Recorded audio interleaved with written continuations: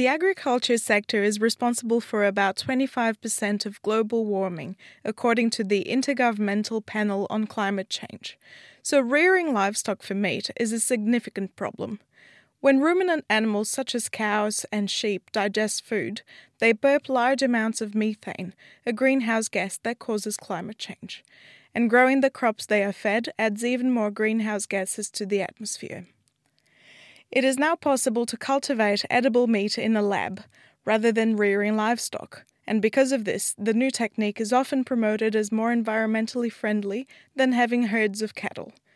But a new study from the University of Oxford has looked closely at the data, and the situation is not as simple as first thought.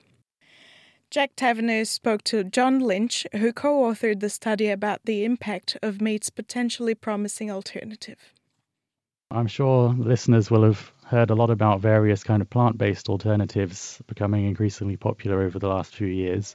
But recently there's also a lot of interest in cultured or lab-grown or clean meat. So it has various different names, but this is basically the idea that you can culture animal cells to end up with meat not from an animal.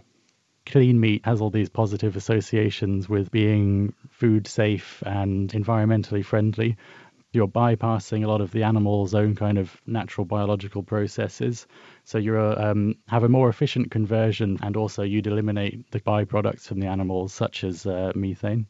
Well, it sounds like a bit of a perfect solution then. It sort of solves the issue with the methane. Why are we not doing this more?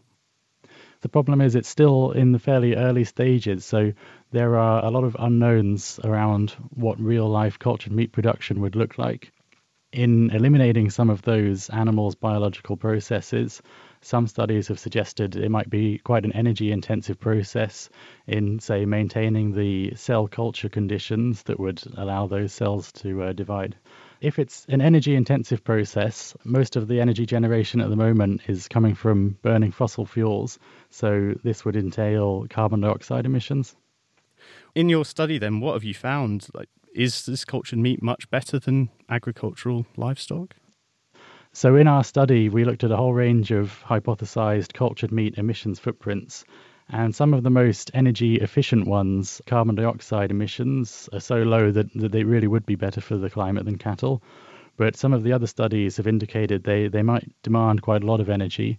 I suppose we're just urging a bit of caution because we just can't say at the moment, because all of the footprints we looked at, they're all proposed studies, but we don't have the data yet on the real-life production systems. And even though the carbon footprint comparisons might look fairly similar to cattle, because of the way you're trading essentially methane from the cattle for fossil fuel carbon dioxide, might not actually be so good for the climate in the long run. Yeah, how did you know which was going to be a better for the environment or not, looking at methane and CO2? Normally, these comparisons would be done using carbon dioxide equivalents. So you'd take your methane emission and then describe that as if it was a certain amount of carbon dioxide. But we took it a step further. So we modeled the emissions of individual gases within a climate model to see how they would independently be influencing the temperature. So the problem here is that even though per kilogram emitted, methane has a much stronger warming effect than carbon dioxide, it breaks down within a few decades. A large amount of the CO2 we emit today will persist in the atmosphere for millennia unless we actively store it. Because it does have this extremely long lifespan compared to methane, you really have to consider them quite separately to get a feel for what the actual temperature impacts from the two gases will be.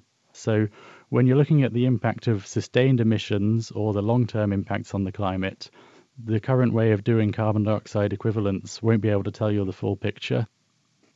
Is this the definitive work on this now, or is there more to come that you're going to be looking at? It's definitely not the definitive answer at the moment, because we'll have to wait and see when we get more detail out on what real-life cultured meat production looks like. We'll then see where the real emissions fit among this scale of proposed ones that we looked at. So it'll be really important to revisit these issues when we have the actual production data. It might not even be too long until we do start to get the picture of what real production systems look like. That was John Lynch discussing his paper published in Frontiers in Sustainable Food Systems.